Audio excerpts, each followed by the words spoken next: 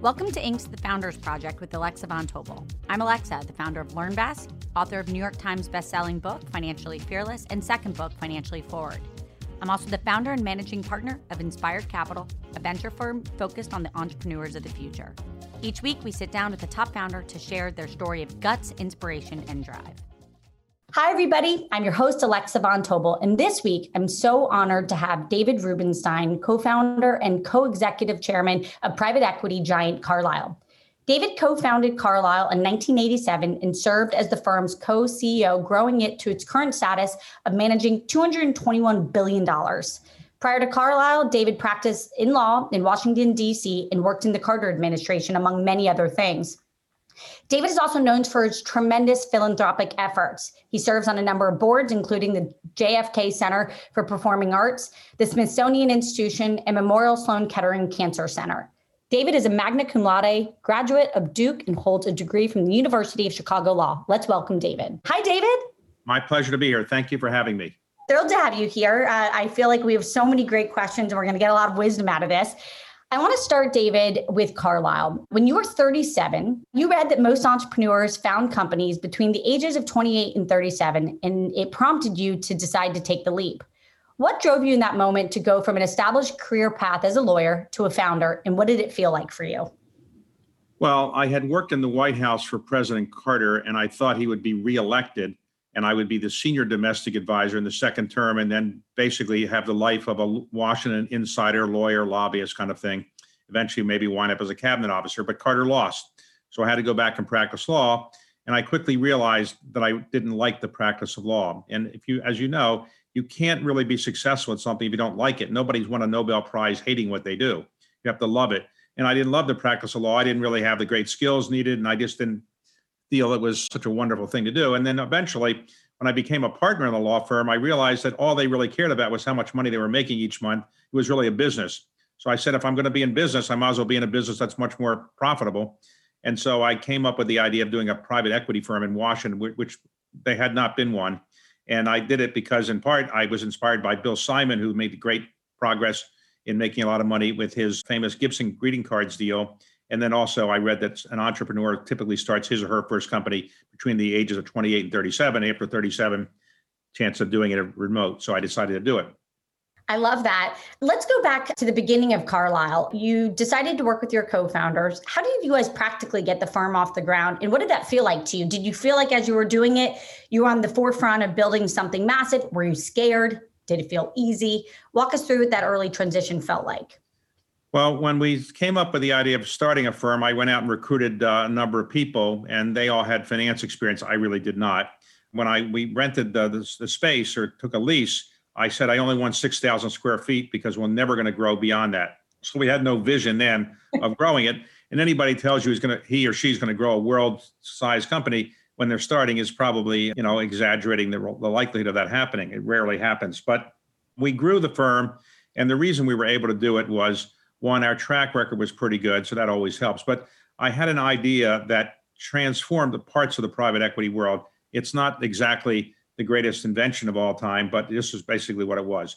Private equity was a mom and pop business. When KKR did the RJR deal in 1999, they only had 7 people in the firm. They were tiny firms, not a lot of money, but tiny firms. I decided what we would do is we'd have our buyout fund, just like KKR's and so forth, though they were much bigger. But we would then do what Fidelity and T. Rowe Price had done, have a series of different funds using our brand name to kind of help sell the product. So after our buyout fund was raised, we'd have a growth fund, a venture fund, a real estate fund, and so forth. And then I would decide I would globalize the business by having funds around the world. So that was novel because there had not been any multidiscipline, multinational kind of firms before. And then obviously Blackstone, Apollo, KKR, among others, have done the same thing, in some cases much better than we did it. But that was the novel concept that enabled us to grow. We're going to come back to how you built the brand and how you thought about the strategies of building the brand. But I want to go through the different phases of your founding story. Carlyle has now been built over decades into a firm that manages $221+ billion. That's dramatic. Everybody out there, $221+ billion. As you think through the phases, and you may think of them in many different ways, what were the chapters? How do you articulate what those decades were like as somebody who lived through them? Well, initially, we had to prove that we knew what we're doing in our core business of investing in what was then small buyouts. Those deals tended to work out. We then got to be well known because I started recruiting very famous people in the firm who had no buyout experience. Frank Carlucci, former Secretary of Defense, Jim Baker, former Secretary of State, Dick Darman, former head of OMB, George Herbert Walker Bush, former President of the United States. And when these people joined, and John Major, former Prime Minister of England, when these people joined, it gave us a lot of visibility. Now, if you have a lot of visibility and do poorly, then people will make fun of you and you'll lose business. But our track record was good. And so we were able to open doors and people would invest with us. And I was willing to spend the time and energy to run around the world raising the money. I didn't have the investment background that my partners did. So in any organization, if you're going to be successful at it, and even if you're the founder of it, you have to make yourself useful. And I didn't know how to make myself useful other than going out and begging for the money. So I basically had not been a fundraiser, but I went out and taught myself how to go and ask people for money. And I started doing it all over the world and started traveling 240 days a year. So that's what we did. And ultimately, the track record would turn out to be pretty good so we could build out the firm. I want to go back to the brand. Somebody once said to me the other day, it takes a long time to build a brand, but it equally takes a long time to kill one. So if you build a brand properly, it lasts for a lifetime. And I want to just quickly ask, what were your strategies as you built the brand at Carlyle? As I told you from afar, it was the pristine brand. It was the brand that all of my fellow classmates were dying to go work for. And it really had that tremendous sheen. And I'm sure lots of that was about the results. But what were the other strategies that you thought about as the founder behind the scenes? Well, of course, we got a lot of visibility by bringing these former government people in, but also we did some things that were quite innovative at the time. So we would have large investor conferences where we'd have a lot of famous people speaking at, and a lot of people look forward to coming to Washington, learning about what was going on in Washington. By being from Washington, I could run around the world and talk about what's going on in the US government reasonably knowledgeably. And that was very helpful because people thought they would learn a little bit about what the US government's doing, which people were always interested in knowing. And also, we tended to have a lot of different funds and different products. And therefore, we were in front of investors for almost repeatedly. We would have not one fund at a time, but 2, 3, 4, 5 in the market. And that enabled us to go around and see our people relatively, frequently. We also had a culture of not being difficult to work for. We tended to have a easy culture to work at. So some of our competitor firms were not seen as being as easy to work for and more of a cutthroat kind of atmosphere. And our policy tended to be different than that. So, firms tend to reflect the personalities of the founders. And our, the other founders and I were probably relatively easygoing people. We weren't, people who had the cutthroat background of maybe people who had been in investment banking. We had no investment banking background in our firm. So there are many different things, I guess. I love it. David, one of the things that's obvious to me through this conversation is that you are really, really exceptional at attracting great talent. What are the tools, or how do you think about that? How do you know if somebody that you're interviewing is the right fit or was the right fit for Carlyle? But clearly you were a talent magnet, and clearly you've honed the ability to know that somebody is a good, trusted party that should join your team. If you wanted to listen, all the people listening who are also founders who are building businesses, what should they learn from you on that topic? Well, early on, I was interviewing all the people we hired, and I spent a lot of time recruiting people, a lot of senior people as well. And I could tell in the interview process whether somebody's likely to fit. What kind of personality do they have? Did they ask the wrong questions? Did they have interests that just weren't compatible with our personality? So when I'm interviewing young people, I tend to ask them a number of questions, and I generally expect reasonable answers. The question I almost always ask is, do you have any questions of me? And sometimes people, and to my surprise, say, I have no questions. If you're being interviewed and you have no questions, that's not a good thing. It shows you're either afraid to ask questions or you're not very creative. So ask questions, make up some questions. If anybody ever asks me what their compensation is going to be, I know that's the end of the interview because that's not what they should be worried about. So they should be asking, questions that show they've done some research. Also, you want people who are hardworking, reasonably intelligent, presentable, have teamwork capabilities, and really want to do private equity for the right reason. When you think about the right reasons, and you just touched on this, no one's ever won a Nobel Prize doing something that they hate. Talk a little bit about alignment of someone genuinely loving to do something. And we're going to get to leadership in a moment because you've spent so much time thinking and building your new book, How to Lead, which we'll talk about. But talk a little bit about that passion for the thing that you're building or working on and why you know that's important. Well, you have to be passionate about what you're doing. If you hate what you're doing, you'll never be good at it. And so you have to find something in life you love. Now, when you're in college or law school or business school, you might think, I want to do A, B, or C. And then you get to do A, B, or C, and you realize you don't love it. You made a mistake. I tell people, don't be afraid to experiment. Try many different things. Eventually, you should find something you love. So in your case, you've done a number of different things. You obviously did very well in them. That's because you love what you were doing, presumably. If you hated what you were doing, you wouldn't have been able to build a successful company that you have. So you have to find a passion for it. And not everybody's cut out for private equity. Some people will get there after a while and say, look, this is what I want to do. I want to do some nonprofit things. That's nothing wrong with that. But you have to have a passion for what you're doing. And that's what makes really great entrepreneurs and great business people. They love it so much so they don't want to do anything else. I always say, if you love what you do, you'll work every day of your life with no boundaries because you love it so much. David, I want to transition to leadership. You have now, for decades, been extremely successful. What were you like as a leader in your 30s versus today? And personally for you, what was your biggest learning? What was the thing that you could tell your daughters, Ellie and Alexa, myself as a young person, that we should all think about as we want to improve our own leadership skills? Well, I'm different than I was in my 30s because I have much more self-confidence. Then I didn't know what I was doing so much. We lost the election in 1980 to Ronald Reagan. I wasn't that good a lawyer. I'm starting a firm from scratch. People think it's going to work. So I wouldn't have the self-confidence I probably do today. Today, because I've been lucky in a number of areas, I have much more self-confidence about the things that I'm doing.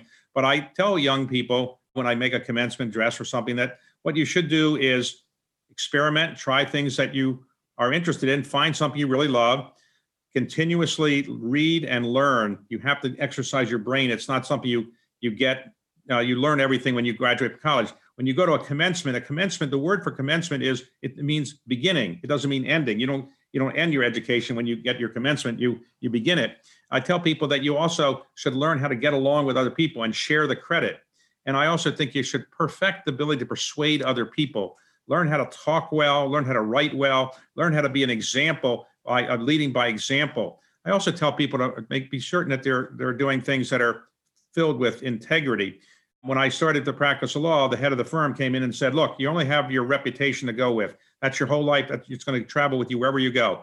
It takes a lifetime to build it and 5 minutes to end it.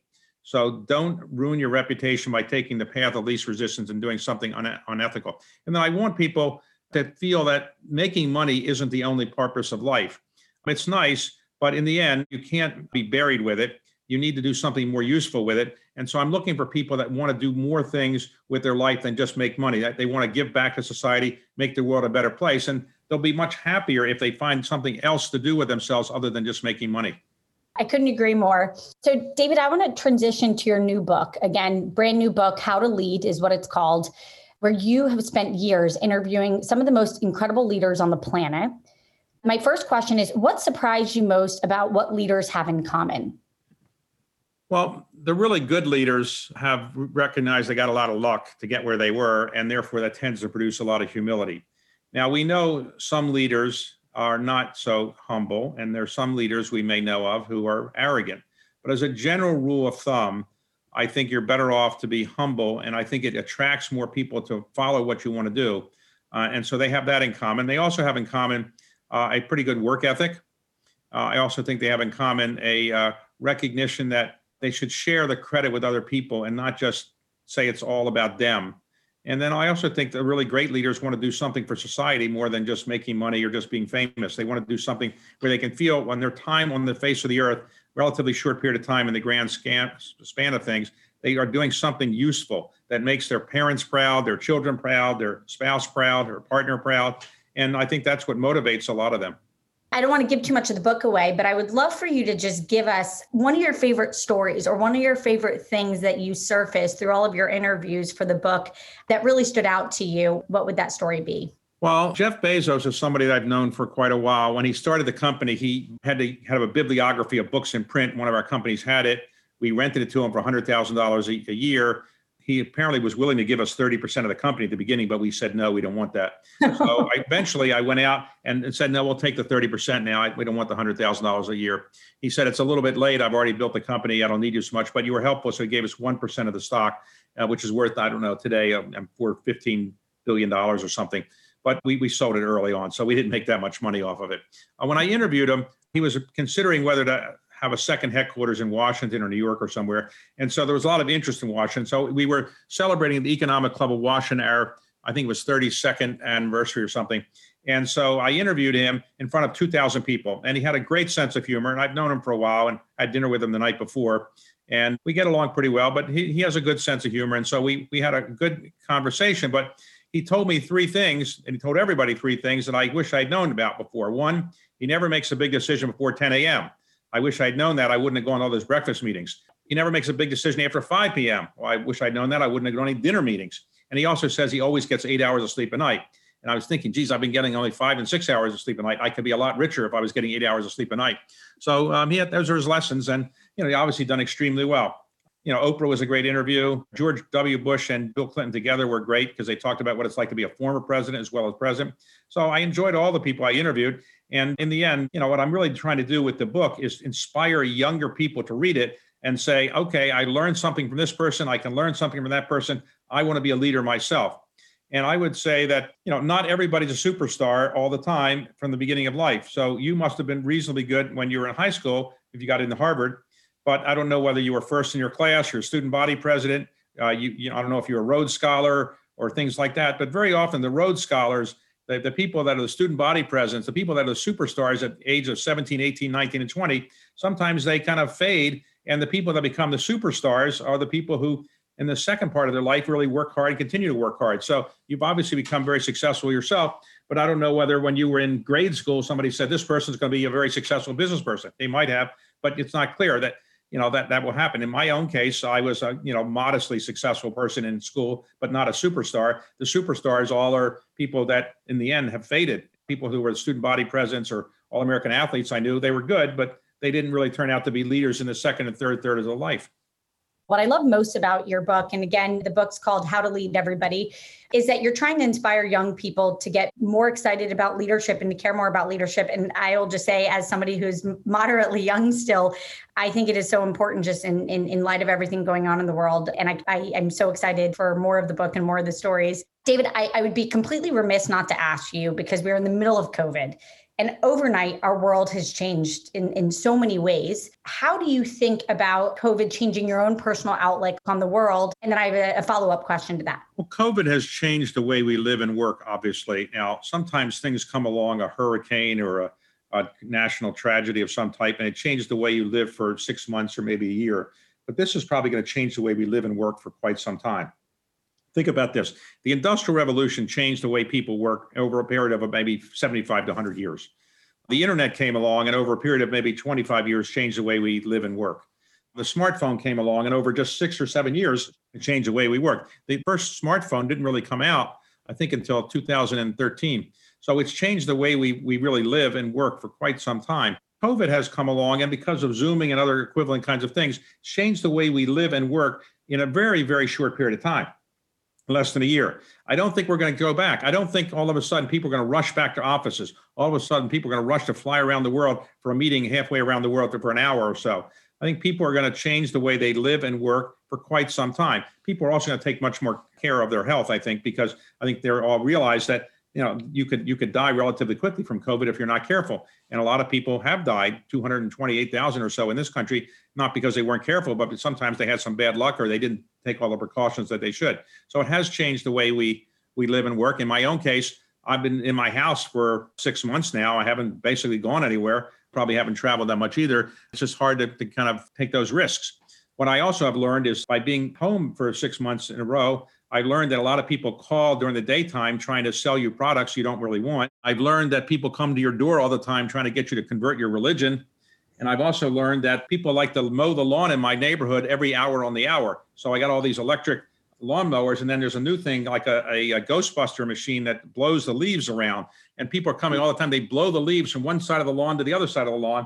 And I'm learning all this. I used to get people calling me from Nigeria who want to sell me something or another. They want me to deposit some money in an account, and they're going to, get me some more money or something like that. All these kind of scams. Those people don't call anymore because I think they're all now doing lawn mowing, or they're all doing coming to convert my religion, or they're calling me on the phone to get me to buy something, because that's a more profitable business. People must respond to these calls, because I get like 10 a day trying to get me to buy this or do this. I'm amazed at how many people are doing these things. That's some great comic relief there, David.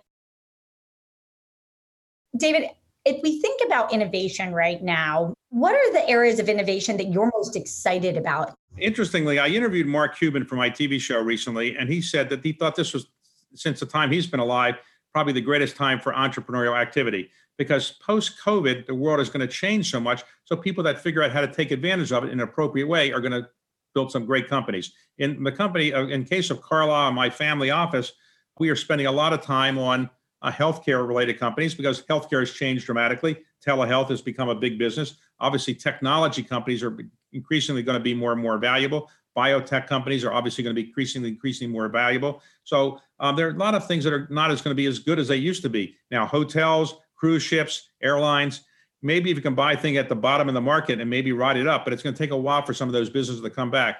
So, at Carlyle and my family office, we've been looking at things that are probably going to benefit from COVID in an appropriate way, because as people change the way they live and work, we're going to see people doing different things than they used to do.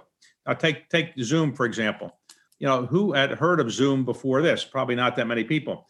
Carlyle had a company called Zoom Info, which is unrelated to Zoom, has nothing to do with Zoom. We took it public at a great valuation. I think a lot of people think it's Zoom, and I think they bought the stock because they think it's Zoom, but it's not Zoom, it's Zoom Info. But anyway, a lot of people are, just more willing to take chances on opportunities than before. Right now, the investment world is very hot. Why is that? It's because people believe that the world is changing, and they're afraid that the ship is going to leave and they're not going to be on it. So people are investing relatively quickly. Maybe in some cases they're making mistakes, but I think people think the world is going through a sea change now, and you're really at the beginning of it, and you should capture the benefits at the beginning. I love that. David, I want to ask, if you had to make one bet for a decade from now that you, from your purview, feel really confident about, what would it be?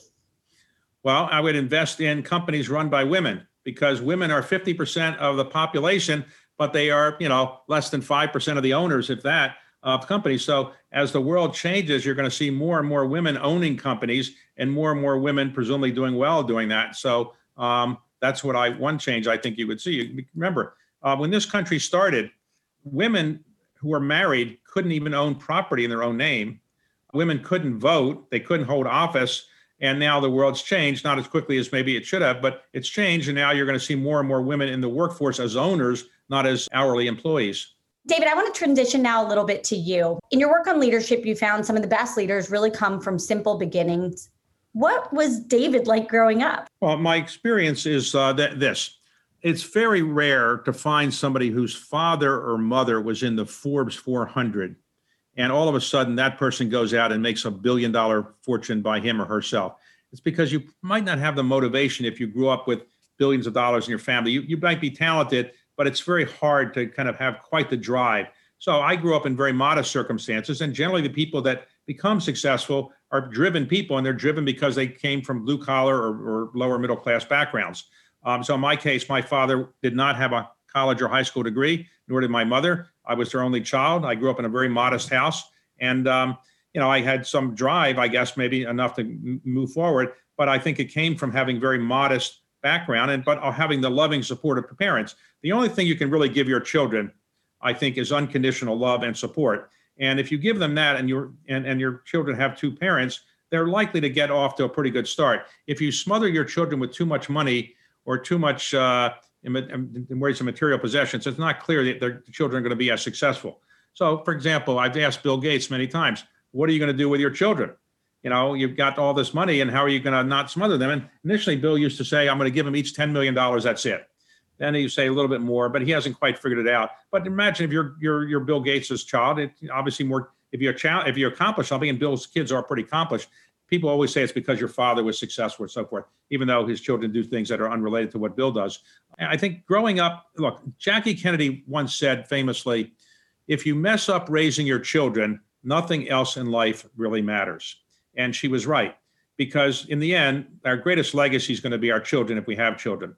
And raising children is very treacherous and very difficult. Raising children when you're wealthy is much more complicated. We all know of wealthy parents who have overindulged their children turn out not to be very successful and so forth. So I think raising children is time consuming. I don't know if you have children, but if you do, it's not easy to do. You stop worrying about your children roughly when they're between the ages of 50 and 60. But up until then, you're going to be worrying about them because you're always going to, when you get a call after 10 o'clock at night, you're always wondering, is your child calling and something's wrong? So raising kids is not easy. David, I want to go back. I'd be absolutely remiss not to bring up the fact that you worked as a lawyer in the Carter administration and were very deeply involved in the political sphere. What lessons did you take away from law and government before branching out into business that you thought were most interesting?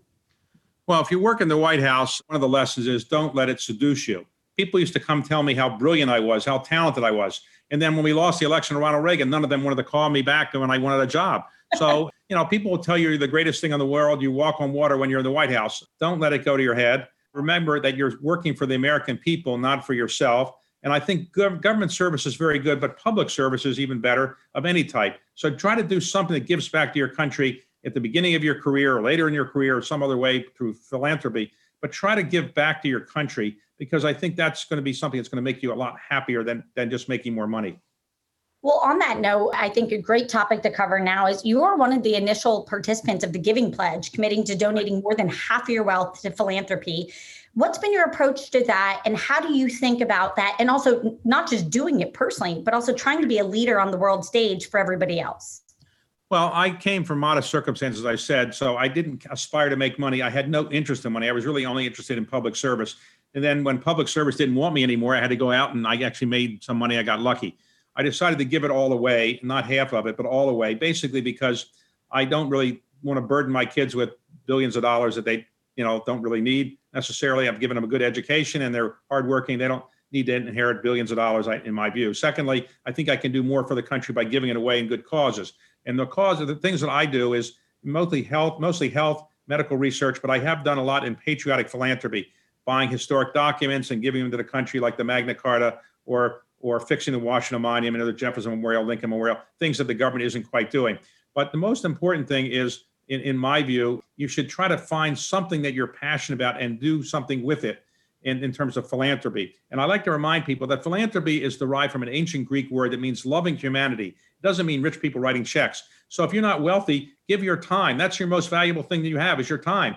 Time, your ideas, anything. So you don't have to be wealthy to be a philanthropist, in my view. The woman, Wendy Kopp, who created Teach for America, she didn't give any money to it or any grant amount. She didn't have any, but she created Teach for America, which I think is a very good program. And in my view, she's a philanthropist, not just a person who created an organization.